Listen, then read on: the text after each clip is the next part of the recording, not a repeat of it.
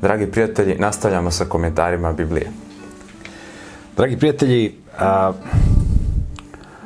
u današnjoj emisiji ćemo govoriti šta se dešavalo sa Josifom kad je došao u Egipat, gde je prodat kao rob. Vrlo je važno da analiziramo ove događaje zato što je Josif jedna od najznačajnijih ličnosti u ljudskoj istoriji, ličnost preko koje je Bog uradio ogromne stvari, velike stvari. Tako da je vrlo bitno da analiziramo život ovog čovjeka i da vidimo kako se Bog meša u njegov život i da iz toga izvlačimo pouke za naš svakodnevni život. Jer ove situacije u koje je dolazio Josif, to su situacije u kojima se mnogi ljudi danas nalaze i mnogi ljudi izlaze iz tih situacija u koje dolaze na uspešan način ako su bliski Bogu kao što je Josif. Dakle, Josif je prodat u ropstvo. Mnogi ljudi su me kontaktirali i žale se kako ih maltretiraju u njihovim kućama, u njihovim porodicama. Osjećaju se kao robovi, kaže, ne znam šta da radim, kako da se izbavim iz ovog ropstva. Evo, čitajte 39. poglavlje i dalje prve knjige Mojsijeve ili knjige Postajanja i analizirajte život čovjeka koji je bio u ropstvu i kako je on svojim radom i svojom pobožnošću uspeo da pobedi i da Bog preko njega uradi velike stvari. Čitamo 39. poglavlje prve knjige Mojsijeve od početka. Josif je bio odveden u Egipat. Egipćanin Petefrije, faraonov dvoranin i zapovednik telesne straže, kupio ga je iz ruku Ismailaca, koji su ga odveli tamo. Ali Gospod je bio s Josifom. Tako da je on u svemu imao uspeha i imao je određene odgovornosti u domu svog gospodara, Egipćanina. Njegov gospodar je video da je Gospod s njim i da mu Gospod daje uspeh u svemu što radi svojim rukama. U ovom tekstu imamo dva vrlo bitna elementa na koje treba da obratimo pažnju. Ovaj Egipćanin koji je kupio Josifa od Ismailaca, kaže se da je bio faraonov dvoranin, tako piše, i zapovednik telesne straže. Znači, komandant telesne straže. Međutim, ovde se koristi reč dvoranin. Reč dvoranin nije hebrejska reč. Ona je u Bibliji se spominje, ali kao tuđica, kao reč koja nije hebrejska reč.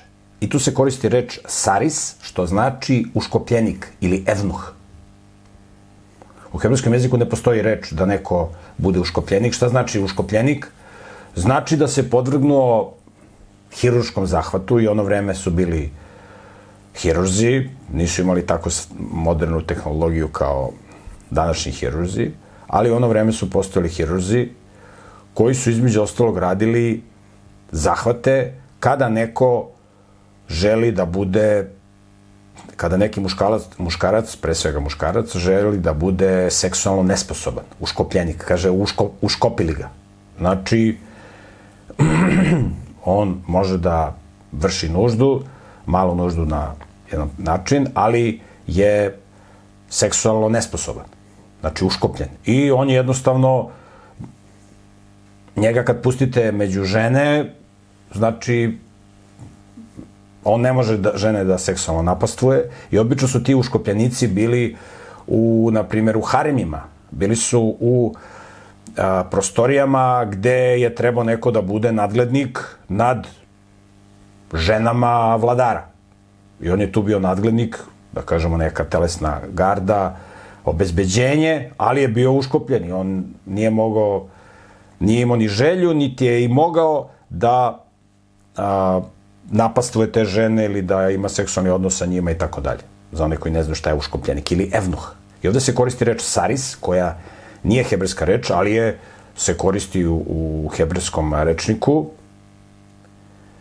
jer, mislim, to je suludo da neko sebe uškopi, odnosno seksualno nesposobi. Znači, ovaj Petefrije je bio uškopljenik.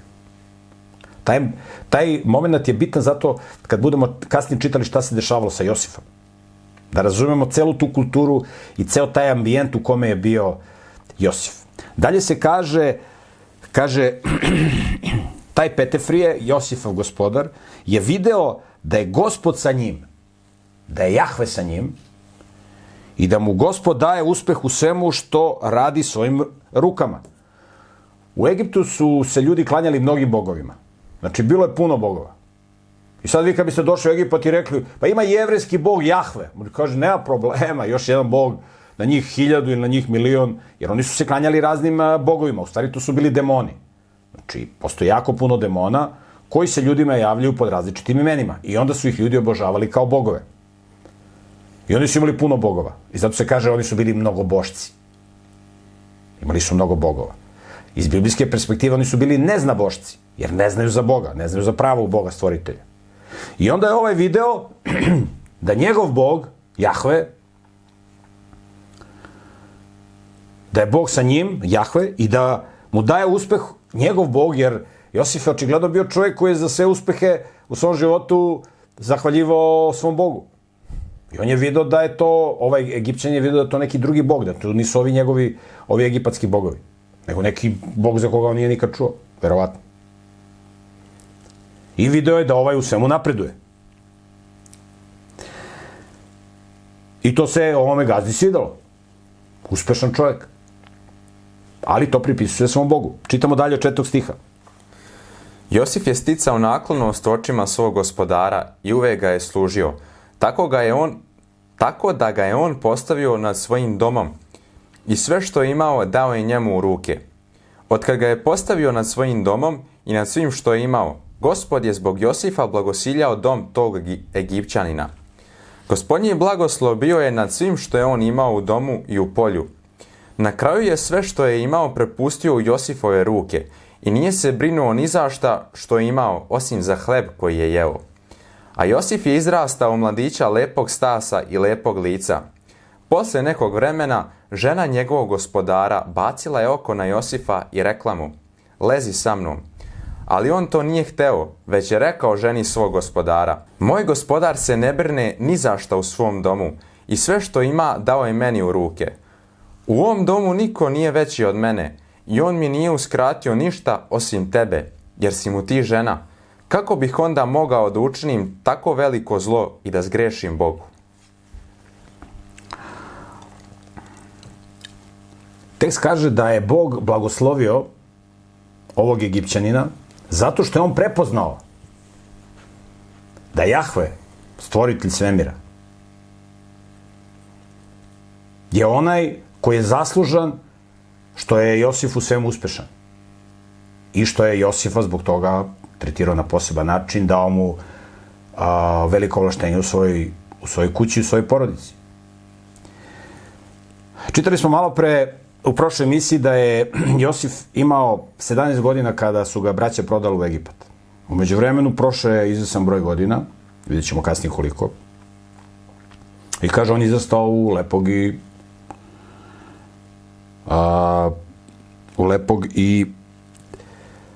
lepog stasa i lepog lica.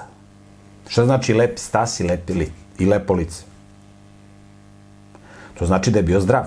Znači, ne postoje ružni ljudi. Postoje bolesni ili zapušteni ljudi. Iako bolestan i zapušten, to vam je isto. Postoje neki koji se rode bolesni zato što roditelji nisu pazili s kim se žene i bolesni ljudi su ulazili u bračne odnose. Znači, on je bio lepog stasa i lepog lica, zato što je bio zdrav. I ono što je bilo naročito lepo kod njega, to što je bio duhovno zdrav. Lepota njegovog karaktera se videla u njegovom licu. I žena ovog Egipćanina je to prepoznala. Pazite, njen muž je bio komandant telesne straže. Znate kakvi su bili ljudi tu u telesnoj straži? To su sve bili, nisu to bili neki momci žderonje sa velikim stomacima. To su bili sve zategnuti mladići. Fizički jaki. Ali njoj se svidao Josif. Zašto? Pa, oni koji malo znaju žensku psihologiju, oni znaju da se ženama mnogo više sviđa duhovni aspekt čoveka, nego telesni i fizički. To znaju svi oni koji malo poznaju žensku psihologiju. Znači, ova žena je prepoznala nešto duhovno kod Josifa. On jeste bio lep fizički, ali on je bio lep fizički, lepog lica, lepog stasa, zato što je bio zdrav. Zato što se zdravo hranio, zato što je zdravo živeo. Ali je postojala ta duhovna lepota, jer on je bio sa Bogom. To je bio jedan drugi karakter.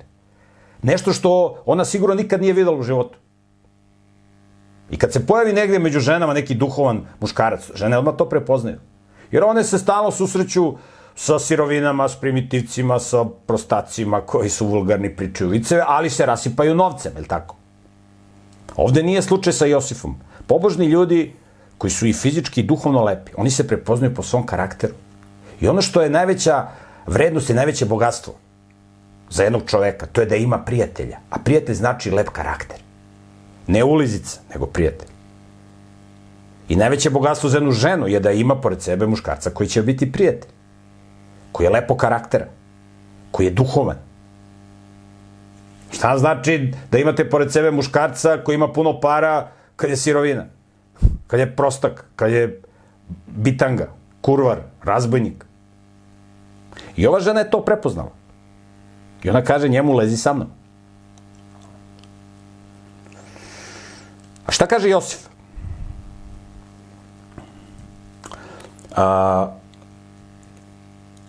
Josif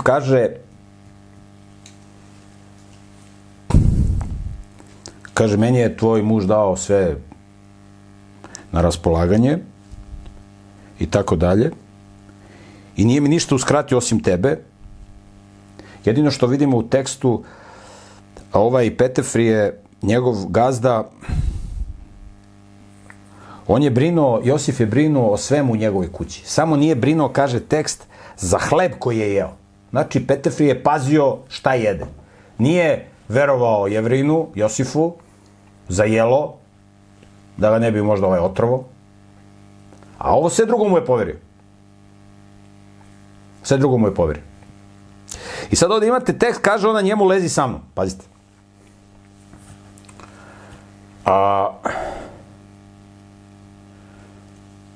Ovakav način ponašanja žena u jednom egipatskom društvu je bilo nešto normalno. Znači, egipatsko društvo je bilo perverzno društvo. Perverzno društvo. Kako je egipatsko društvo bilo? U tom seksualnom smislu, perverzno. Možemo da pročitamo u 3. knjizi Mojsijevoj 18. poglavlju.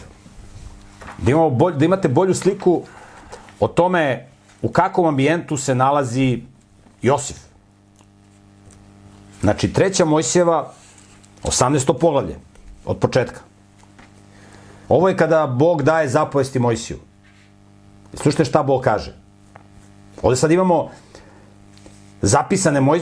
zapisane zapovesti gde se objašnjava cijela ova priča. Da vidite kako je društvo bio Egipat. I ovi Hananci koji su živjeli tu da će se kasnije formirati država Izrael, teokratska država. Čitamo do 18. poglavlja od 1. stiha. Gospod je još rekao Mojsiju, kaži Izraelovim sinovima i reci im, ja sam Gospod, vaš Bog. Ne činite ono što se čini u egipatskoj zemlji, u kojoj ste živeli, i ne činite ono što se čini u hananskoj zemlji, u koju vas vodim, i ne živite po njihovim odredbama. Ne živite po njihovim odredbama. Pazite šta kaže. Ne činite ono što se čini u egipatskoj zemlji, u kojoj ste živeli. Se kasnije od Josifa, tu će oni da dođu i umnožit će se. Znači, ne činite ono šta rade u Egiptu. I ne činite ono što se čini u hananskoj zemlji u koju vas vodim. Znači, nemojte to da činite. I sad on ovde nabraja šta da ne čine. Šta se radi u Egiptu i šta se radi u hananskoj zemlji. Čitamo od 6. stiha. Niko od vas neka ne pristupa bliskom rođaku da otkrije njegovu golotinju. Ja sam Gospod. Ne otkrivaj golotinju svog oca, ni golotinju svoje majke. Ona ti je majka. Ne otkrivaj njenu golotinju. Pazite šta kaže Bog. Nemoj da otkrivaš golotinju svog oca i svoje majke. Oni su imali seksualne odnose sa svojim roditeljima. Pazite vi kako je to bilo društvo gde je došao Josif. I gde ulaze posle Izraelci u obećanu zemlju. Kakvi su bili ti Hananci koji su živjeli oko Avrama i oko Isaka i oko Jakova. Pazite, imali su seksualne odnose sa svojim roditeljima. Čitamo dalje 8. stih. Ne otkrivaj golotinju žene svog oca. To je golotinja tvog oca. Pazite, oni su imali seksualne odnose sa ženom svoga oca. Taj otac je mogao da ima više žena. Ne kaže ovde sa golotinjom eksplicitno sa golotinjom svoje majke, jer je to malo pre rekao u prethodnom stihu. Znači, oni su imali seksualno odnos sa svojim majkama i sa svojim očevima i sa inočama, znači drugim, trećim, četvrtim, petim i tako ostalim ženama svoga oca, kao što je radio Ruvin. Čitamo 9. stih. Ne otkrivaj golotinju svoje sestre, kćeri svog oca ili kćeri svoje majke, bilo da je ona rođena u istoj kući ili van nje. Znači, nemoj da imaš seksualni odnos sa svojom rođenom sestrom. Sve ove stvari su se radile u Egiptu i u Hananskoj zemlji. Idemo dalje. 10. stih. Ne otkrivaj golotinju kćeri svog sina ili kćeri svoje kćeri, jer je to tvoja golotinja. Pazite, oni su imali odnose sa svojim unucima i unukama. Sin ili kćer svog sina. Pazite kako je to bilo društvo. I onda kad je Bog uletio pa ih sve spržio, genocid, to je prvi genocid u istoriji koji je Bog napravio u Hananskoj zemlji. To kažu ovi ateisti. 11. stih. Ne otkrivaj golotinju kćeri žene svog oca, koja je potomak tvog oca, jer ti je ona sestra. Dalje. Ne otkrivaj golotinju sestre svog oca, ona je u krvnom srodstvu s tvojim ocem. Ne otkrivaj golotinju sestre svoje majke, jer je u krvnom srodstvu s tvojom majkom. Ne otkrivaj golotinju brata svog oca, ne pristupaj njegovoj ženi, ona ti je strina. Pazite, oni su imali odnose sa strinama. To koga dovati, znači luda kuća. 15. stih. Ne otkrivaj golotinju svoje snaje, ona je žena tvog sina, ne otkrivaj njenu golotinju. Znači imali su odnosi sa svojim snajama, sa ženom svog sina. Svekar sa snajom. Znači kidanje, luda kuća. 22. stih. Ne lezi s muškarcem kao što ležeš sa ženom, to bi bilo gadno. Znači bio je i homoseksualizam. Kaže Bog, nemoj to da radite. 23. stih. Ne lezi sa životinjom da time ne postaneš nečist. Žena ne smije da stane pred životinjom da ima odnos s njom. To bi bilo protivprirodno. Znači nemoj da imaš odnos sa životinjom. Oni su imali seksualne odnose sa životinjom, kao što danas postoje u zapadnim zemljama, imaju bordeli sa životinjama. Kaže, nemoj da žena legne pred životinju da ima odnos sa njom.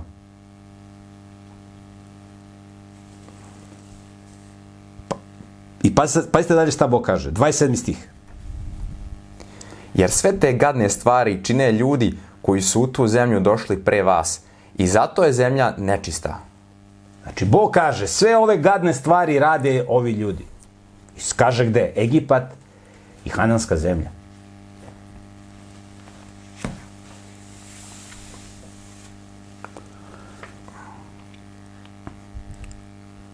Na osnovu biblijskog teksta i na osnovu biblijskog konteksta, mnogi teolozi smatraju da ovo što se ovde dešava, postoji žena čiji je muž seksualno nesposoban. I ona je htela da ima odnos sa glavnim slugom u njihovom domu. To je nešto normalno u Egiptu. Znači, nešto normalno. Ona se ne boji da ima s njim odnos, pa će zbog toga muž da izbaci iz kuće. Tamo koga dovati, luda kuća. Znači, jedna perverzna i bolesna nacija i država. A šta kaže Josif? Kaže, tvoj muž mi je dao sve nad ovim domom. Osim tebe. Znači, nigde njen muž nije rekao njegov gazda, evo ti imaš sve doma, a evo imaš i moju ženu, ako hoćeš. To on nije rekao. To nije rekao. Međutim, da je ona od njega tražila, smatraju teolozi na osnovu konteksta, mnogi teolozi to smatraju, ja vam sad iznosim mogućnost, na osnovu celog koncepta šta se radilo u Egiptu, da je ona tražila od svog muža, mužu, znaš, ti si seksualno nesposoban, jel mogu ja sa ovim, viš lep dečko, ono sve to radi ovde posao, da ja sa njim, ovaj bi rekao vjerojatno, samo napred, da tebi bude lepo, samo napred. To je kulturni kontekst u kome se sve ovo dešava. Da je ona njega pitala. Međutim, ona njega nije pitala. Šta je ona ga pitala? Ona je komandant u neznabožačkim državama, kaže se u Bibliji, kaže, deca sprovode silu nad narodom mojim. Deca sprovode silu nad narodom mojim, a žene su im gospodari. Tako izgleda jedno moralno posrnulo društvo. I kaže Josif, kaže, kako bih mogao da učinim tako veliko zlo i da zgrešim Bogu? On neće Bogu da se zameri.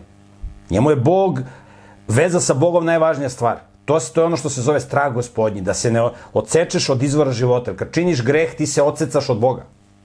I onda svašta može da ti se desi. To je kao da pustiš...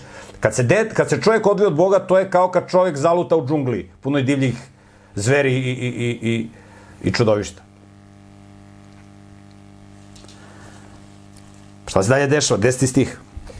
Ona je tako iz dana u dan nagovarala Josifa, ali on nije pristao da legne s njom, niti da se zadržava kod nje. Ali jednog dana on je kao i obično ušao u kuću da uradi svoj posao, a unutra nije bilo nikoga od ukućana. Tada ga je ona uhvatila za haljinu i rekla, lezi sa mnom. Ali on joj se otrgao, ostavio svoju haljinu u njenoj ruci i pobegao napolje. Kada je vidjela da je on ostavio svoju haljinu u njenoj ruci i pobegao napolje, dozvala je ukućane i rekla im, gle, doveo nam je ovog čovjeka Jevrejina da nam se podsmijeva. On je došao kod mene da legne sa mnom, ali ja sam vikala iz sve glasa. A kad je čuo kako vičem, ostavio je svoju haljinu pored mene i pobegao napolje. Ona je držala njegovu haljinu pored sebe, dok njegov gospodar nije došao kući. Znači, ovo je jedan scenarij koji je poznat i danas. Znači, bludnica optužuje za silovanje nekoga drugog. Oni su se zabavljali, oni su se družili i onda odjednom ona njega prijavila za silovanje. I šta se onda dešava kad ona njega prijavi za silovanje? Ili za fizičko nasilje. Ja sam imao priliku da vidim, to sam prvi put vidio u Americi, žena pozove telefon policiji, kaže, muž me maltretira. Policija dolazi u roku od 5 minuta, dolaze 3, ona velika Forda policijska, helikopter gore iznad kuće, razumete? Dolaze i kažu čoveku, muškarcu, mužu, ili partneru, ako nisu u braku, imaš 5 minuta da se spakuješ. Oni ne proveravaju da li ona govori istinu ili ne govori istinu. Ide u zatvor. Pa kad odeš u zatvor, ti onda dokazuj da te ona slagala i tuži je. Tako funkcioniše moderni svet, zapadni. Isto tako je funkcionisao i Egipat. Znači, sve isto. Isti obrazac. Što kaže Solomon, nema ničeg novog pod suncem. Što je bilo, to će biti. I kaže, gle, šta ona kaže? Pozvala ukućane, da se svima žali. Tad nisu bili ovi mediji, ovi patriotski koji pričaju istinu, je tako? Koji se brinu za ženska prava i tako dalje. I kaže, dozvole ukućene reklama, gle, dovoljno je ovog čoveka Jevrejina, znači iz drugog naroda, služi drugom Bogu, da nam se podsmeva, mecahek, na hebrejskom. I to je ono podsmevanje, mecahek, isti glagol kada je Ismael se mecahek sa Isakom. Kad se on seksualno iživljavao nad Isakom. Znači, mecahek znači seksualno uznemiravanje, znači seksualna predigra kod bračnih drugova i znače ove perverzne igre koje imamo danas kod deci i kod tineđera, kad jednim drugima prste zavlače u genitalije i tako dalje. To je mecahek na hebrejskom. Mecahek. Kaže, dovoljno nam je da nam se podsmeva. Odnosno da se seksualno, da nas seksualno zlostavlja. To ona kaže. Mecahek. Tako piše u originalu. I ona je držala njegovu haljinu pored sebe sve dok nije došao gospodar. Kad je došao gazda, šta se dešava? 17. stih. Ona se sad obraća gazdi, svom mužu. Onda mu je ovako rekla, ovaj sluga i Jevrejin koga si nam doveo, došao je kod mene da mi se podsmeva, a kad sam počela da vičem, ostavio je svoju haljinu pored mene i pobegao napolje. Kada je njegov gospodar čuo reči svoje žene, koja je rekla, to i to mi je učinio tvoj sluga, žestoko se razgnevio. Tada je Josifov gospodar uzeo Josifa i bacio ga u zatvor. tamo gdje su bili zatvoreni carevi i zatvorenici, i on je tamo ostao. Znači, kad je došao gazda, Petefrije, on se naljutio. Nije se on naljutio što je njegova žena, da je njegova žena, kad gledamo istorijski kontekst i kulturni kontekst, da je njegova žena s njim imala odnos dobrovoljno, ovo je vjerojatno ništa ne bi rekao. To je bilo kod njih normalno, koga stigne, luda kuća. Međutim, da on uzima nešto bez dozvole. Da je on pitao njega, gazda, jel mogu ja s tvojom ženom malo da se družim? Ovo bi možda rekao, može, ne može. Ali bez dozvole, da ti pokušaš da konzumiraš njegovu ženu, to je najstrože zabranjeno. I kao moderna tužilaštva i pravosuđa u zapadnom svetu, tako i ovaj Petefrije, on veruje svojoj moralnoj, po znacima navoda, ženi. I strpao je Josifa u zatvor. Znači, strpao ga u zatvor. Zato što je pokušao, zato što je on smatrao da je on pokušao da uzme nešto što mu nije bilo dozvoljeno. Da si tražio dozvolu prijatelju, dobio bi, verovatno. Da je ona tražila, nemam ništa protiv. Verovatno je ovaj Petefrije bio oženjen sa ovom ženom, pa kasnije kad mu se karijera malo razvila, razumeš, šta će mi žena, pa idem da se uškopim, dobit ću bolje radno mesto. Žena, šta moja žena može da ima odnos s kim hoće. Ne mora da imam, meni je lepše da imam homoseksualni odnos. Ja sam imao priliku, kad sam bio u Americi, pa smo prolazili, bio sam u Los Angelesu, pa smo prolazili kroz onaj Santa Monica bulevar koji je poznat sa homoseksualcima. Imate nabildo, trajalo je možda 30 sekundi dok smo prošli. Možda 1 minut na semaforu jedno. Nisu ti homoseksualci neki, ima i ovih, razumete, nabildovanih, ima, razumete, tako i ovaj Petefrije i njegova telesna straža. Šta će mi žena? Ona možda ima odnos s kim hoće u Egiptu. Taki su zakoni. Meni je već, žene su mi dosadile, mogu da budem sa muškarcima, tako, ne treba mu... I onda može da bude, ako se uškopi, razumete, ima privilegije, možda bude na najvišim ešalonima u faraonovom dvoru. Što nisi pitao, Josife? Kako se to ponašaš? I on naravno veruje svoje ženi, jel' tako? Kao današnje tužilaštvo što veruje ovim, jel' tako? Evropskim damama. Čitamo dalje, 21. stih. Ali Gospod je dalje bio s Josifom i bio je prema njemu milostiv, pa mu je dao da nađe milost u očima upravitelja zatvora. Zato je upravitelj zatvora predao u Josifove ruke sve zatvorenike koji su bili u zatvoru i on je bio odgovoran za sve poslove koji su oni tamo obavljali. Upravitelj zatvora nije više nadgledao baš ništa što je bilo u njegovim rukama, jer je Gospod bio s Josifom i Gospod mu je davao uspjeh u svemu što je radio. Znači, iako je došao u zatvor, on je tu napredovao. Pametan čovjek se svuda snađe i svuda mu bude dobro kad je sa Gospodom. Onaj koji nije s Gospodom možda bude u palati, u najvećem ovozemaljskom blagu i tako dalje. Kad nije sa Bogom, nema karakter, on je nesrećan. Oko sebe ima sve ulizice, poltrone i tako dalje. Ja sam to vidio kad sam bio na zapadu, da ne ispane sad ja kritikujem zapad i ovo, ali stvarno je tako. Tamo vi ne možete da imate prijatelja. Ljudi nemaju vremena da budu, mogu u kafani da se iznapijaju ko svinje, razumete, ali da oko pametnih stvari da se nešto udruže, da nešto korisno i pametno naprave, jako teško. To je jako teško. Jer su toliko ogrezli u materializmu. I njihova pobožnost je samo spoljna. Ispunjavaju neke forme, religiozne po znacima navoda. A pobožan čovjek, on i u zatvoru može dobro da živi.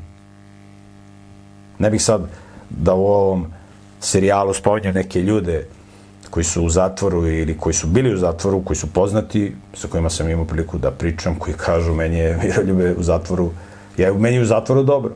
Ja u zatvoru funkcionišem i radim. Ja nisam dokon u zatvoru. Tako da je Josif i u zatvoru, zato što je bio sa Gospodom. I u zatvoru je on funkcionisao, odmah su ga prepoznali, uvažavali ga. Zapovednik zatvora šef zatvora mu je dao odrešene ruke, jer vidio da je ovaj sposoban. I da će bolje da radi te poslove nego on. Zapovednik zatvora nije rekao, ti si Jevrej, ti si pametniji od mene, sad ću da te ubijem. Ne. Kaže, ovaj je pametniji od mene. Evo ti radi ti posao. Ja ću da hvatam ladovinu, kako kažu ovi što rade u državnim službama. Tako? ja hvatam vladavinu, a ti, prijatelju, radi. Tebi ću sve da poverim. Imaćeš privilegije. I sada je Josif postao, da kažemo, drugi čovjek u zatvoru. I tu ga Bog priprema za novu misiju. Sad mnogi ljudi kad dopadnu u zatvor ili kad dopadnu u neku tešku situaciju, treba da čitaju ovaj izveštaj. Kad dopadnu u ropstvo. Evo, on je došao u ropstvo, pa sad iz toga otišao još u zatvor. Znači, mnogo gore nego što je bilo. Ali njemu je dobro i tamo i vamo, kad je sa Bogom. I sad da vidite šta Bog radi. Tako Bog može da radi sa svakim čovjekom koji je upao u ropstvo. Ili zaslugom okoline, roditelja, porodice u kojoj je rodio se kao rob, ili nekim svojim greškama pa je dopao ropstva. Možeš da se izbaviš iz ropstva, prijatelju. Gledaj kako Josif živi, šta on radi, kako će Bog da ga izbavi. Znači, Bogu je sve moguće. Čitamo 40. poglavlje od 1. stiha. Posle nekog vremena, peharnik i pekar egipatskog cara zgrešili su svom gospodaru, egipatskom caru. Faraon se naljutio na svoja dva dvoranina, na glavnog peharnika i na glavnog pekara. Zato ih je bacio u tamnicu u kući zapovednika telesne straže, u isti zatvor gde je bio i Josif. Tada je zapovednik telesne straže odredio Josifa da bude s njima i da im služi. Oni su neko vreme ostali u tamnici. Znači, vidimo iz teksta da je taj Petefrije, Josifov gazda, u njegovoj kući imao tamnicu. On je bio zapovednik telesne straže, ali imao u svojoj kući tamnicu. Gde su tamnovali faraonovi zatvorenici koji su bliski njegovom dvoru. I sada kaže tekst, istorijski izveštaj, da su peharnik, onaj koji je cedio grožđe faraonu u pehar, i njegov pekar, koji mu je spremao namirnice od žitarica, vidjet ćemo koliko su žitarice bitne u ishrani čoveka. Čitamo i kroz biblijski izveštaj, evo i kod faraona. Oni su dospeli u zatvor. Znate ko su bili u stare vremena peharnik i pekar? To su bili ljudi od najvećeg poverenja vladara. Najvećeg poverenja. Onaj koji mu cedi grožđe u pehar da pije vino. To je bilo bezalkoholno vino, kao što ćemo vidjeti iz teksta. Oni nisu pili alkoholno vino. Bilo ovi koji su pili, ali peharnik je onaj koji cedi grožđe u pehar. Čitaćemo sad u tekstu, da vidite. A ovaj pekar je spremao ono što je najvažnije. Namirnice od žitarica. To nije bio prerađene žitarice, je li tako? Nije vadio gluten razumete, ali tad je bilo tih filozofija kao da je gluten, izmišljenje, gluposti. I to su bili ljudi od najvećeg poverenja. Peharnik i pekar. Vidjet ćemo kasnije kroz istoriju. Jedan Jevrin koji se zvao Nemija ili Nehemija na hebrejskom. On je bio peharnik persijskog cara. Znači čovjek od najvećeg poverenja. I on je uspeo da izdejstvuje, kada su Jevreji odvedeni u vavilonsko ropstvo, pa su onda Persijanci pobedili Vavilonjane i zauzeli tu teritoriju, onda je taj Jevrin Nemija ili Nehemija bio peharnik kod persijskog cara. I on je uspeo da izdejstvuje da se Jevreji vrate u svoju zemlju, u Izrael, i da obnove razoren Jerusalim koji su razvalili Vavilonjani. Tako da je peharnik bio čovek i pekar faraonovi ljudi od najvećeg poverenja. Oni su mogli da ga otruju. Zašto su oni dospeli u zatvor?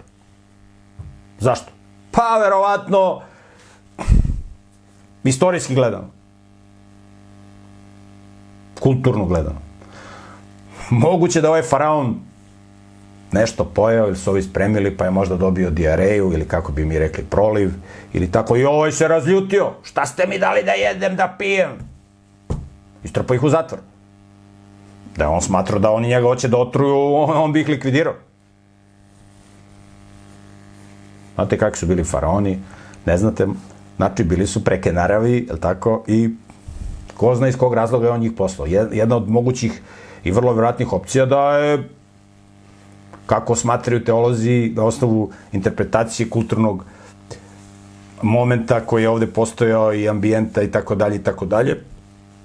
Ovo je jedna od opcija koju sam naveo. Znači, dobio dijareju faraon i istrpao, znači, oni su krivi. I došli su u ovaj zatvor gde je bio Josif.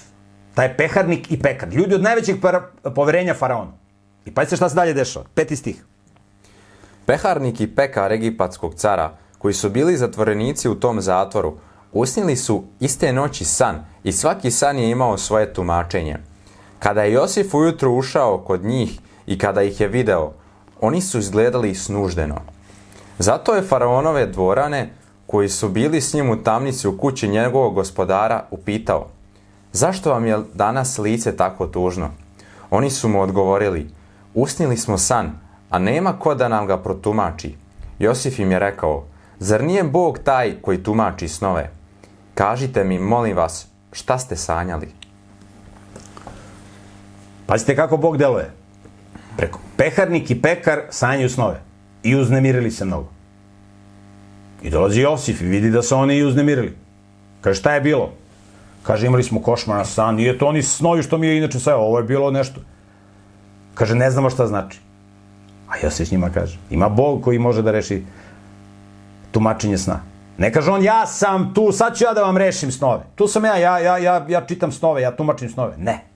On kaže, ima Bog koji može to da vam protumači. Isti ovaj događaj ćemo imati kasnije u vreme vavilonskog ropstva, kad su bili Jevreji u vavilonskom ropstvu, sa prorokom Danilom ili Danijelom, što znači Bog je moj sudija. Isto će vavilonski car da sanja san i neće znati da ga protumači. I onda će Danilo da dođe da mu protumači san i da kaže, ima Bog koji tumači snove. Znači isti obrazac. I Josif kaže, nemoj da ste snuždeni i uznemirani i tužni. Ima Bog koji rešava probleme. Recite šta ste sanjali. 9. stih. Glavni peharnik je ispričao svoj san Josifu. Sanjao sam da je ispred mene bila jedna vinova loza. Na toj lozi su bile 3 mladice i na njoj su se pojavili izdanci. Zatim je procvetala i grožđe na njoj je sazrelo. U ruci mi je bio faraonov pehar. Ja sam uzeo grožđe i iscedio ga u faraonov pehar. Zatim sam pehar dao faraonu. Tada mu je Josif rekao: ovako glasi tumačenje. 3 mladice predstavljaju 3 dana. Za 3 dana faraon će te izvesti iz zatvora i vratit će te u službu. Ti ćeš opet faraonu davati pehar, kao što je bilo i ranije, kada si bio njegov peharnik. Ali seti me se kad ti bude dobro i molim te, učini dobro delo, pa me spomeni faraonu i izvadi me iz ovog zatvora. Jer sam otet iz zemlje Jevreja, a ni ovdje nisam učinio baš ništa zbog čega bi me bacili u zatvor. Ovdje je peharnik priča šta je sanjao. Između ostalo kaže u tom snu. Bile su 3 mladice i tako dalje i tako dalje. I Josif mu kaže, to znači da ćeš biti pušten na slobodu i ponovo ćeš da radiš kod faraona. Faraon se seća da si ti bio dobar peharnik, da je tvoj i tako dalje, verovatno. Ali kaže, u ruci je bio faraonov pehar i ja sam uzeo grožđe, 11. stih, i iscedio ga u faraonov pehar. Evo iz ovog teksta možete vidite kako su vino ljudi nekad pili. Faraonovi, carevi šta su pili. Znači uzeo je grožđe i iscedio ga u pehar faraonu. I ovaj pije, to je pravo vino. Ne, to je za decu i za žene, to ne piju muškarčine, ili tako? I on njemu kaže, za 3 dana ćeš biti slobodan i ideš kući. Ali ovdje u 11. stihu vidite kako, istorijski izvešte kako se nekad pravilo vino. Šta su pili carevi? Ne ovo alkoholno vino, ovaj otrov u ovim lepim flašama. Ne, nego isceđeni sok. Iscedi se sok i pije se. Probajte da popijete sok od grožđa. Uzmite grožđe pa ga iscedite. Pa probajte da popijete da vidite šta je piće. Ili ga stavite malo u frižider da se ohladi. Možete da ga zamrznete. Hladan sok od grožđa. Ne postoji bolje piće. Nema šanse da postoji bolje piće. To je najbolje piće što postoji. I to su pili faraoni. Sok od grožđa. Probajte. To nema nigde da se kupi u prodavnici sok od grožđa. Ne postoji.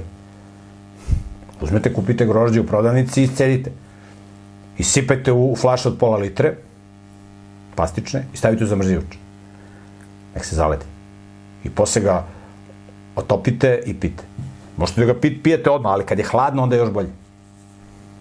Ili možete da uzmete da ohladite, u frižderu da ohladite grožđe, da bude hladno, I onda da ga iscedite i da pijete sok, to je isto vrhunski. To je još bolje nego ovo da ga zamrzavate. Ali ako hoćete da ga imate stalno u zamrzivaču, dobro da ga zamrzite. I on kaže, znači, izlaziš ti na slobodu i opet ćeš da se vratiš kod faraona. Međutim, sad pekar, kad je čuo tumačenje sna, sad i on ima svoj san. Da mu se ali pazite šta mu Josif kaže. Kad budeš bio na slobodi, seti se mene. Pošto si čovjek od najvećeg poverenja faraonu. Angažuj se da me pusti iz ovog zatvora. Nisam ništa kriv da su me bacili ovde. U ovu jamu. Ovo piše, kaže, bacili me u zatvor. Doslovno kaže u jamu. Bacili su ga u cisternu u kojoj se više ne skladišti voda. Takvi su bili nekad zatvori. Jama. Ko u bunar da ga baci. Strašno. I sad se javlja pekar. 16. stih. Kada je glavni pekar video kako je Josif u svom tumačenju rekao dobre stvari, kazao mu je: ja sam video sebe u snu i gle, na glavi su mi bile 3 korpe belog hleba. U korpi na vrhu bilo je raznovrsnog peciva za faraona i ptice su to jele iz korpe na mojoj glavi. Josif mu na to reče: ovako glasi tumačenje. 3 korpe predstavljaju 3 dana. Za 3 dana faraon će te izvesti iz zatvora, pa će ti odrubiti glavu i obesit će te na stup, a ptice će jesti tvoje meso. Kada je pekar ispričao svoj san Josifu, Josif mu je rekao, ti ćeš da loše prođeš, ti ćeš da pogineš. Onoga koga interesuje da istražuje biblijska proročanstva, može da analizira ove snove i njegova tumačenja. Znači, ovdje imate san i imate tumačenje. I onda možete da vidite kako Bog daje određene simbole kad hoće nešto da objasni ljudima i tako dalje. Znači, peharnik će da bude na slobodi i radit će kod faraona, a ovaj drugi će da nagrabusi, da bude poginut. Čitamo 20. stih. 3. dana posle toga bio je faraonov rođendan. On je priredio gozbu za sve svoje sluge i izveo je iz zatvora glavnog peharnika i glavnog pekara. Glavnog peharnika je vratio na položaj peharnika, tako da je on opet faraonu dodavao pehar, a glavnog pekara je obesio, baš kao što im je Josif u tumačenju rekao. Ali glavni peharnik se nije setio Josifa, već ga je zaboravio. Znači, ispunilo se ono što je Josif rekao u tumačenju snova peharniku i pekaru, ali peharnik je zaboravio Josifa. Bilo mu je dobro, kad mu je dobro, briga me za Josifa, tako koji me ohrabrio. I čitamo šta se dalje dešava. 41. poglavlje, 1. stih. I dalje. Posle 2 godine faraon je sanjao da stoji pored Nila. I gle, iz Nila je izašlo 7 lepih i debelih krava koje su pasle travu pored Nila. A posle njih iz Nila je izašlo 7 ružnih i mršavih krava koje su stale pored tih krava na obali Nila. Tada su krave koje su bile ružne i mršave pojele onih 7 lepih i debelih krava. Onda se faraon probudio. U tekstu se kaže da je faraon sanjao debele i lepe krave, a mršave i ružne krave također.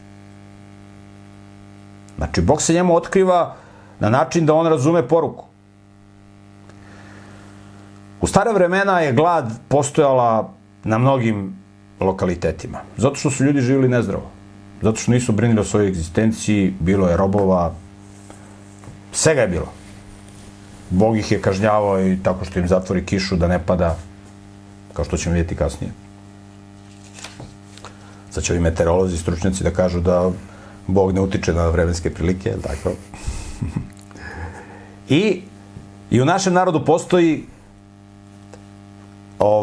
bar je postojalo sad slabije, taj koncept odumire, pošto i kod nas bilo dosta vremena gladi. Kad je neko onako debeljuca, znači da je zdrav i lep. Čim je mršav, znači, kaže, ali si propao. Znači, ako neko nije debeo, on je propao, kaže, ali si propao. Znači, u moderno vreme, na primjer, devojke koje su mršave, koje su onako ko kosti koža, one se zovu manekenke, one su lepe. Znači, sve je kontra. Ali, u onom kontekstu kulturnom, lepe i debele krave. Znači, kad je debeljuca, znači da nije gladan. Čim nije gladan, znači da je zdrav i lep. To je kulturni kontekst ovog sna. Debele i lepe krave i ružne i mršave krave. Čitamo dalje 5. stih. Ali je opet zaspao i usnio drugi san. I gle, na jednoj stabljici izraslo je 7 krupnih i lepih klasova. I posle njih izraslo je 7 sitnih klasova, sasušenih zbog istočnog vetra. I ti sitni klasovi progutali su onih 7 krupnih i punih klasova. Tada se faraon probudio i shvatio da je to bio san. Znači, faraon sanja san, mršave i ružne krave pojele ove debele i lepe krave. I ovi ružni klasovi, 7 ružnih klasova, pojele ove lepe klasove. I on se uznemirio, probudio se. 8. stih. Ujutro je bio uznemirenog duha. Zato je poslao sluge da pozovu sve egipatske sveštenike koji se bave magijom i sve svoje mudrace. I faraon im ispričao svoje snove. Ali niko nije mogao da mu ih protumači. Znači, kada se probudio faraon, sanjao san, pozvao stručnjake, ove satanističke sveštenike, pa i ove magove, znači, i tad su postojali vračari, astrolozi, vidoviti ljudi, tako. Ali niko nije mogao da mu reši problem. Tu demoni ne pomažu. Tu demoni ne pomažu. Čitamo 9. stih, šta se dalje dešava? Tada je glavni peharnik rekao faraonu: danas ću ti reći svoje grehe. Kad se faraon bio naljutio na svoje sluge, poslao je tamnicu u kući zapovednika telesne straže, mene i glavnog pekara. Jedne noći i on i ja smo usnili san. Svaki san je imao svoje značenje. S nama je bio jedan mladić, Jevrejin, sluga zapovednika telesne straže. Kad smo mu ispričali snove, on nam ih je protumačio. Svakom je protumačio njegov san. Onako kako nam ih je protumačio, tako se i dogodilo. Mene je faraon vratio u službu, a onog čoveka je obesio. Znači, kada je faraon objavio da je sanjao san i da ne zna šta znači, setio se peharnik Josifa i kaže faraonu, kaže gospodaru, imam ja možda rešenje. I ja sam sanjao san, pa mi je neki Jevrin tamo u zatvoru rekao tumačenje što se ispunilo. 14. stih. Faraon je poslao po Josifa da ga brzo dovedu iz zatvora, a on se obrijao i ošišao, presvukao i izašao pred faraona. Tada je faraon rekao Josifu: usnio sam san, ali niko ne može da ga protumači. Čuo sam da ti možeš protumačiti san kad ga čuješ. Josif je odgovorio faraonu: to nije u mojoj vlasti. Bog će faraonu objaviti dobro. Znači, kad je faraon čuo od peharnika za Josifa, odmah rekao da ga dovedu. I naravno, kad izlaziš pred faraona, moraš se središ. Pazite, prošle 2 godine od kad je peharnik izašao na slobodu. Ovo je bio tamo u zatvoru, Josif. Sigurno da on u zatvoru nije imao pravo na zatvorskog frizera, nego mu je rasla i brada i kosa, ovako je bio, jel tako, zarasto. I kaže, obrijao se, pošišao, presvukao, kupao, doterao, izlazi pred faraona. I kaže faraon, čuo sam da ti možeš da tumačiš snove. A pazite šta kaže Josif. To nije u mojoj vlasti. Ne mogu ja da tumačim snove. Bog će faraonu objaviti dobro. Ima Bog koji će ti kaže, ja sam tu samo onaj koji prenosi Božju poruku. Nisam ja pametan, pa ja znam da tumačim snove. To je u Božjoj vlasti, to nije u mojoj vlasti. Znači, on lepo kaže. Razumete?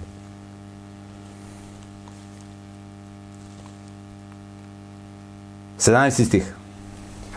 Faraon je zatim rekao Josifu: sanjao sam kako stojim na obali Nila.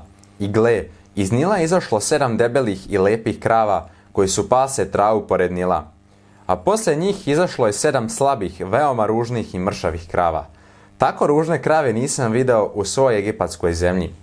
I te mršave i ružne krave pojele su onih 7 debelih krava. Ali iako su ih pojele, nije se poznavalo da su im u stomaku, jer su i dalje bile ružne kao i ranije. Tada sam se probudio. Može dalje? Zatim sam sanjao kako 7 punih i lepih klasova izbijaju na jednoj stabljici, a poslije njih izraslo je 7 klasova uvelih i sitnih, sasušenih zbog istočnog vetra. I ti sitni klasovi progutali su onih 7 lepih klasova. Ispričao sam ovo sveštenicima koji se bave magijom, ali nijedan nije mogao da mi objasni.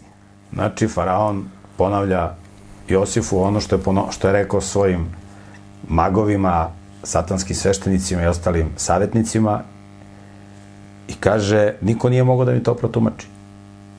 Vidimo šta kaže Josif, 25. stih.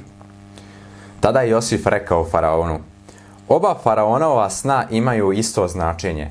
Bog javlja faraonu šta će učiniti. 7 lepih krava predstavljaju 7 godina. Isto tako, 7 lepih klasova predstavljaju 7 godina. Oba sna imaju isto značenje. 7 mršavih i ružnih krava, koji su izašle posle njih, predstavljaju 7 godina. I 7 praznih klasova, sasušenih zbog istočnog vetra, predstavljaju 7 godina. Ovo sam već rekao faraonu. Bog je pokazao faraonu šta će učiniti. Znači, Josif kaže faraonu, Bog ti kaže šta će da učini. To je poruka od Boga. Nisam ja ovo tumačio, nego ti Bog kaže. I sada kaže da su ti klasovi i te krave u stvari 7 godina. Čitamo dalje, 29. stih. Evo, dolazi 7 veoma rodnih godina u svojoj egipatskoj zemlji, ali posle njih nastaće 7 godina gladi, kada će se zaboraviti sve obilje u egipatskoj zemlji i glad će uništiti zemlju.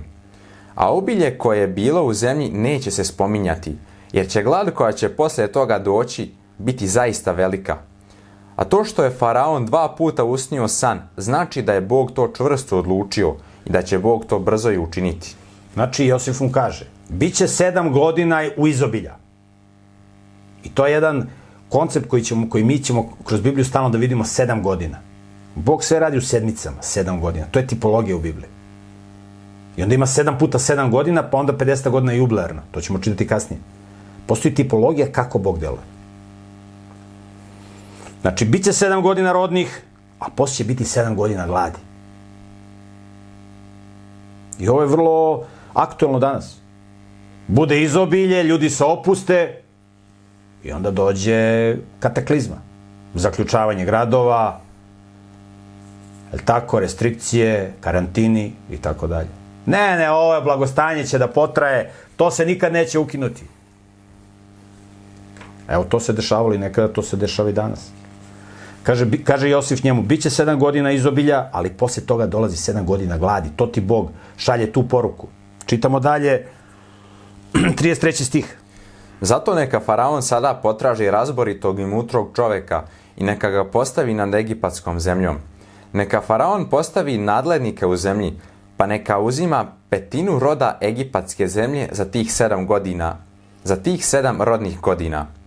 Neka oni sakupljaju sav rod tokom tih 7 rodnih godina što dolaze. Neka pod faraonovom rukom sabiraju žito za hranu i neka ga čuvaju po gradovima. Ta hrana će služiti kao zaliha u zemlji za 7 godina gladi koje će nastati u egipatskoj zemlji, da zemlja ne bi propala zbog gladi. Znači, Josif kaže faraonu, bit će 7 godina izobilja, pa 7 godina gladi. I sada, faraone, ako si pametan, nađi mudrog čovjeka i pametnog, koji će za ovih narednih 7 godina izobilja da skuplja 1/5 od svog roda na zemlji i da skladišti za ovih 7 gladnih godina.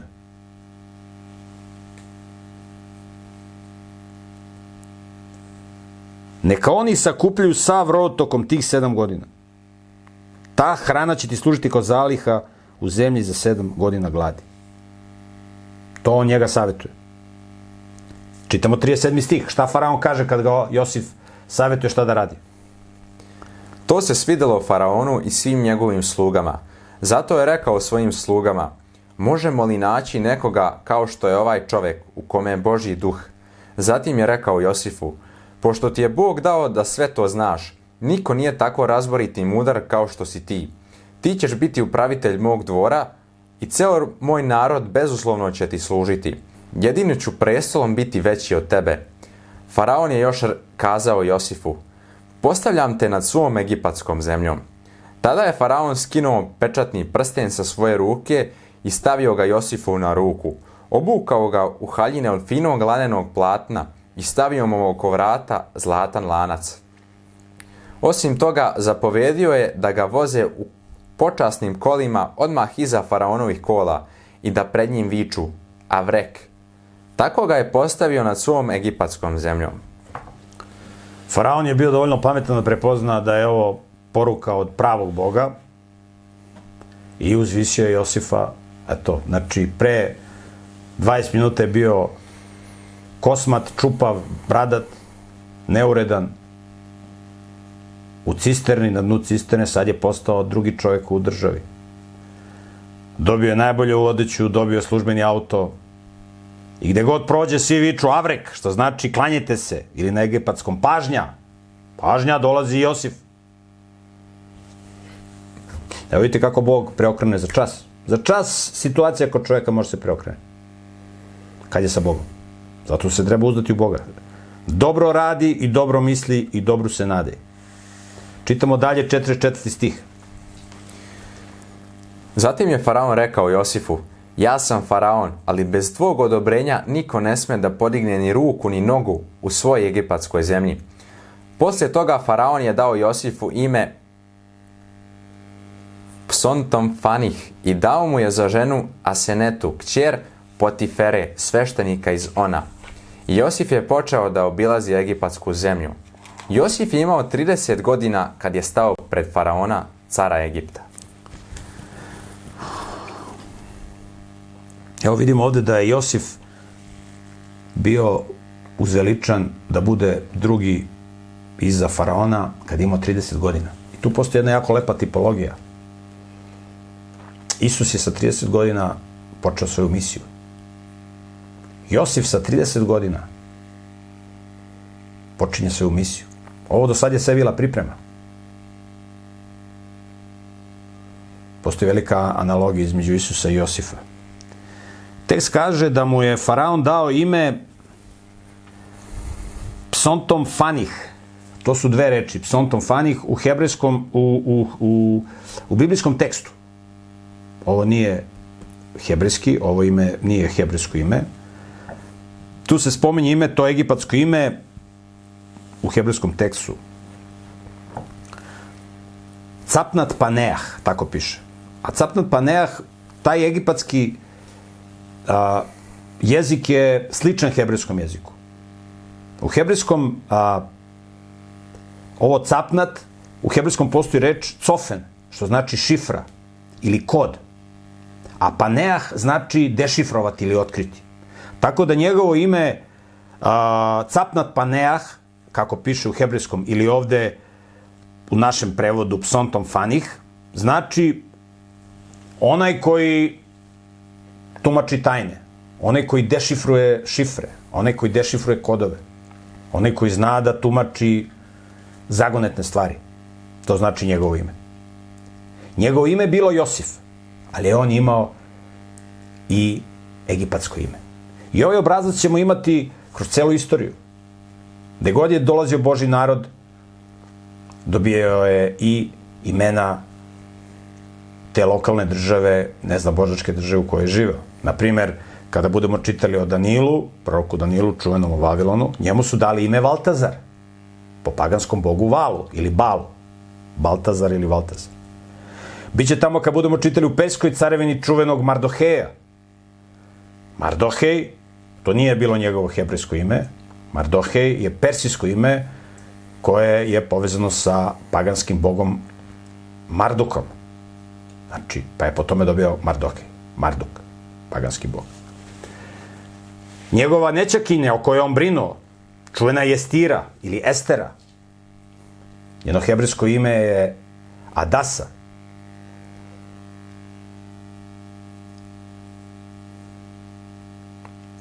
A Jestira je od Ester ili Ištar, paganske boginje. Slično imamo i danas, je tako, kad naši ljudi odu negde na stranstvo. Naprimjer, kad sam bio u Americi, nisu mogli da me zovu Miroljub, nego su me zvali Mike. Tako je, znam i neke moje prijatelje iz Bosne. Neki Huso, otišao u Nemačku, njega su zvali tamo Hans. Huso Hans. Dobije nemačko ime. Tako i ovi naši gastarbajteri kod inostranstva, oni svi imaju američka imena. Ne zove se on Dragoljub, Miroslav, nego ima neka američka imena. Nije on Jovan, on je John. John. Tako i ovde. Psontom Fanih. Nije više Josif, nego Psontom Fanih. I oženio je, dao mu je za ženu ćerku sveštenika. Pošto si ti si Božji čovek sa ovim tvojim Bogom. Mi imamo puno bogova, nema veze, jedan Bog manje, više, nije problem. Pošto si ti povezan sa Bogom i pozivaš sa Bogom, dobit ćeš ćerku sveštenika. I on se ženio sa ćerkom sveštenika. Ali u njegovoj kući nisu mogli paganski bogovi da se obožavaju. Pogledao da bude iz paganskog ambijenta, ali u njegovoj kući toga nije moglo da bude. Čitamo drugi deo 46. stiha, sledeći pasus. Zatim je Josif otišao od faraona i obišao svu egipatsku zemlju. Tokom 7 rodnih godina zemlja je bogato rađala, a on je sakupljao sav rod tokom tih 7 godina, koje su nastupile u egipatskoj zemlji, i taj rod je čuvao po gradovima. U svaki grad stavljao je rod sokolnih njiva. Josif je sakupio velike količine žita, kao peska morskoga, dok na kraju nisu prestali da ga mere, jer se nije moglo izmeriti. Znači, on je skupljao žito, kako mu je Bog rekao, po 1/5 ili 20% od svih useva. Znači, zemlja je bogato radila. Skupljao je, Josif je sakupio velike količine žita. Nije on skupljao velike količine mesa za gladne godine. Nego velike količine žita. I to je ona hrana koja se jela u početku, što je Bog dao. Seme, bilje koji nosi seme. To je najvažnija namirnica, žitarice. Danas vi praktično nemate da kupite žitarice da jedete. Imate ovo što se prodaje u pekarama, to su prerađene žitarice, u kojima ima samo, to je prave se od belog brašna. U belom brašnu imate samo 7% hranjivih sastojaka. Jedete prazne kalorije. To praktično nije žito. Žito je najvažnija namirnica. Vi sa žitom možete se prehranite, to je nešto što je najvažnije, žito. Kad se kaže žitarica, mogu da budu razne žitarice. Glavna žitarica na Bliskom istoku je bio ječam. Ječam je jedna od najboljih žitarica. Ne zato što ima veliku hranjivu vrednost, nego zato što može najbolje da se pripremi. Vi ječam kad potopite, evo napravite obrok, uveče potopite u šolju vode. Sipate u šolju vodu, običnu šolju za čaj. I stavite 5 čajnih kaščica ječma. Pošto je ječam bio. Ili ovas ili raž. Pšenica, najviše se koristi pšenica, ali ovas, raž i ječam. Na Bliskom istoku ječam se najviše koristi. I taj ječam ujutru, znate kako, ujutru ga samo procedite, on nabubri. Izmiksate ga u blenderu, možete tako da ga jedete. Možda ga izmiksate u blenderu. Da ubacite neku voćku ili šta god. Znate kakav energetski obrok. Znate šta je 5, to vam je obrok, 5 čajnih kaščica, pa to se ostane u jednu šaku. To je 1/3 šake. Rimski vojnici su nekada imali sledovanje za ceo dan šaku žitarica. Šta je žito? To je najvažnija namirnica koju možete da skladištite, koja može dugo da stoji. I da se prehranite u vreme gladi. Pazite, dolaze teška vremena. Neki mislimo, ovo će sada prođe, nastavljamo mi po starom. Vidjet ćemo da će da prođe. Ne bi ja rekao da će da prođe. Ja mislim da će da bude kao što je bilo u Josifovo vreme. Ovo je vrlo aktualno, ovo sad što čitamo oko Josifa. On je skupljao žito. I postoje arheološka istraživanja koja govore o jednom znamenitom čoveku u Egiptu. To je zapisao otac egipatske historiografije, sveštenik Maneto. On govori o jednom znamenitom čoveku u egipatskoj istoriji koji se zvao Imhotep ili Imhotep. Taj Imhotep, on je prvi počeo da gradi piramide u Egiptu. Ali znate zašto? Da bi u njima skladištio žito. I imate arheološke nalaze. Prva piramida koja je napravljena je stepenasta piramida u Sakari. I tamo su nađeni ogromna skladišta za žito. I taj Imhotep, prema istorijskim podacima, je u stvari bio Josif. Samo se u egipatskoj historiografiji naziva Imhotep. Imate o tome, za više informacije, imate knjigu jednu koja se zove Biblijska arheologija, od doktora Lenarta Millera, a i u mojoj knjizi Nauka i problem smrti imate takođe fotografije i dokaze i tako dalje, reference o tim otkrićima. Da vidite kako arheologija potvrđuje ovo što mi sad čitamo o Josifu.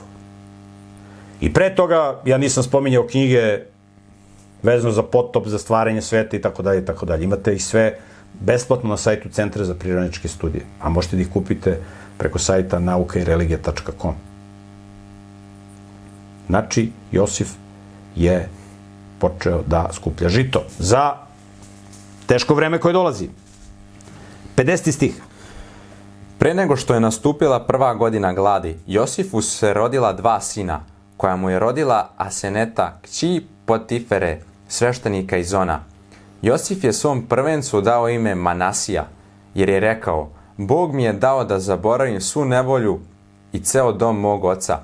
A drugom sinu je dao ime Jefrem, jer je rekao, Bog mi je učinio plodnim u zemlji moje nevolje. Znači, pre nego što je nastupila glad, Josif je dobio 2 sina. I čitamo zadnji pasus za današnju emisiju od 53. stiha. Tako je prošlo 7 rodnih godina u egipatskoj zemlji i nastupilo je 7 godina gladi, baš kao što je Josif i rekao. U svim zemljama nastala je glad, a u svojoj egipatskoj zemlji bilo je hleba. Na kraju je i u svojoj egipatskoj zemlji počela glad i narod je zavapio faraonu tražeći hleb. Tada je faraon rekao svim Egipćanima, idite kod Josifa, šta god vam kaže, to učinite. I glad je zahvatila cijelu zemlju. Tada je Josif otvorio sve žitnice koje su imali i počeo je da prodaje hranu Egipćanima, jer je velika glad zahvatila egipatsku zemlju.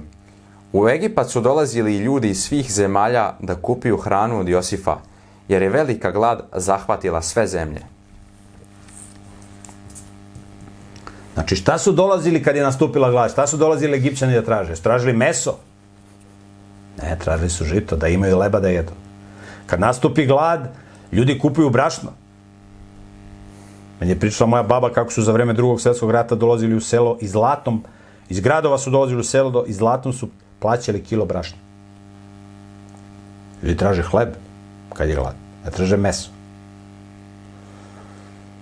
I kaže, i tražili su hleba. Tražili su žitarice. Josif je otvorio sve žitnice koje su imali i počeo da prodaje hranu Egipćanima. Dolazili su, kažu, iz drugih. Ovo je vrlo poučno i ovo je vrlo aktuelno. Ja preporučujem svima da razmišljaju o ovome. I da naprave neka svoja skladišta sa žitaricama. Za teška vremena koja dolaze. Koja neće doći za 50 godina ili za 30. Nego možda za koju sedmicu ili koji mesec. A sad je ovaj period 7 godina izobilja. Mi možda imamo još 7 sedmica izobilja. 7 meseci, možda i 7 meseci, ali 7 godina sumnjam. Tako da razmislite o ovome što se dešavalo. I, kaže, ljudi su dolazili, kao što su u stara vremena dolazili i za vreme ratova dolazili na selo, tako su i na našim prostorima, tako su dolazili kod Josifa da traže, kod onoga ko ima. Eto, ovde bismo stali za ovu emisiju i vidjet ćemo šta se dalje dešavalo, pošto se ova glad proširila na okolne zemlje. I glad je pogodila i Josifovu braću, i njihovog oca.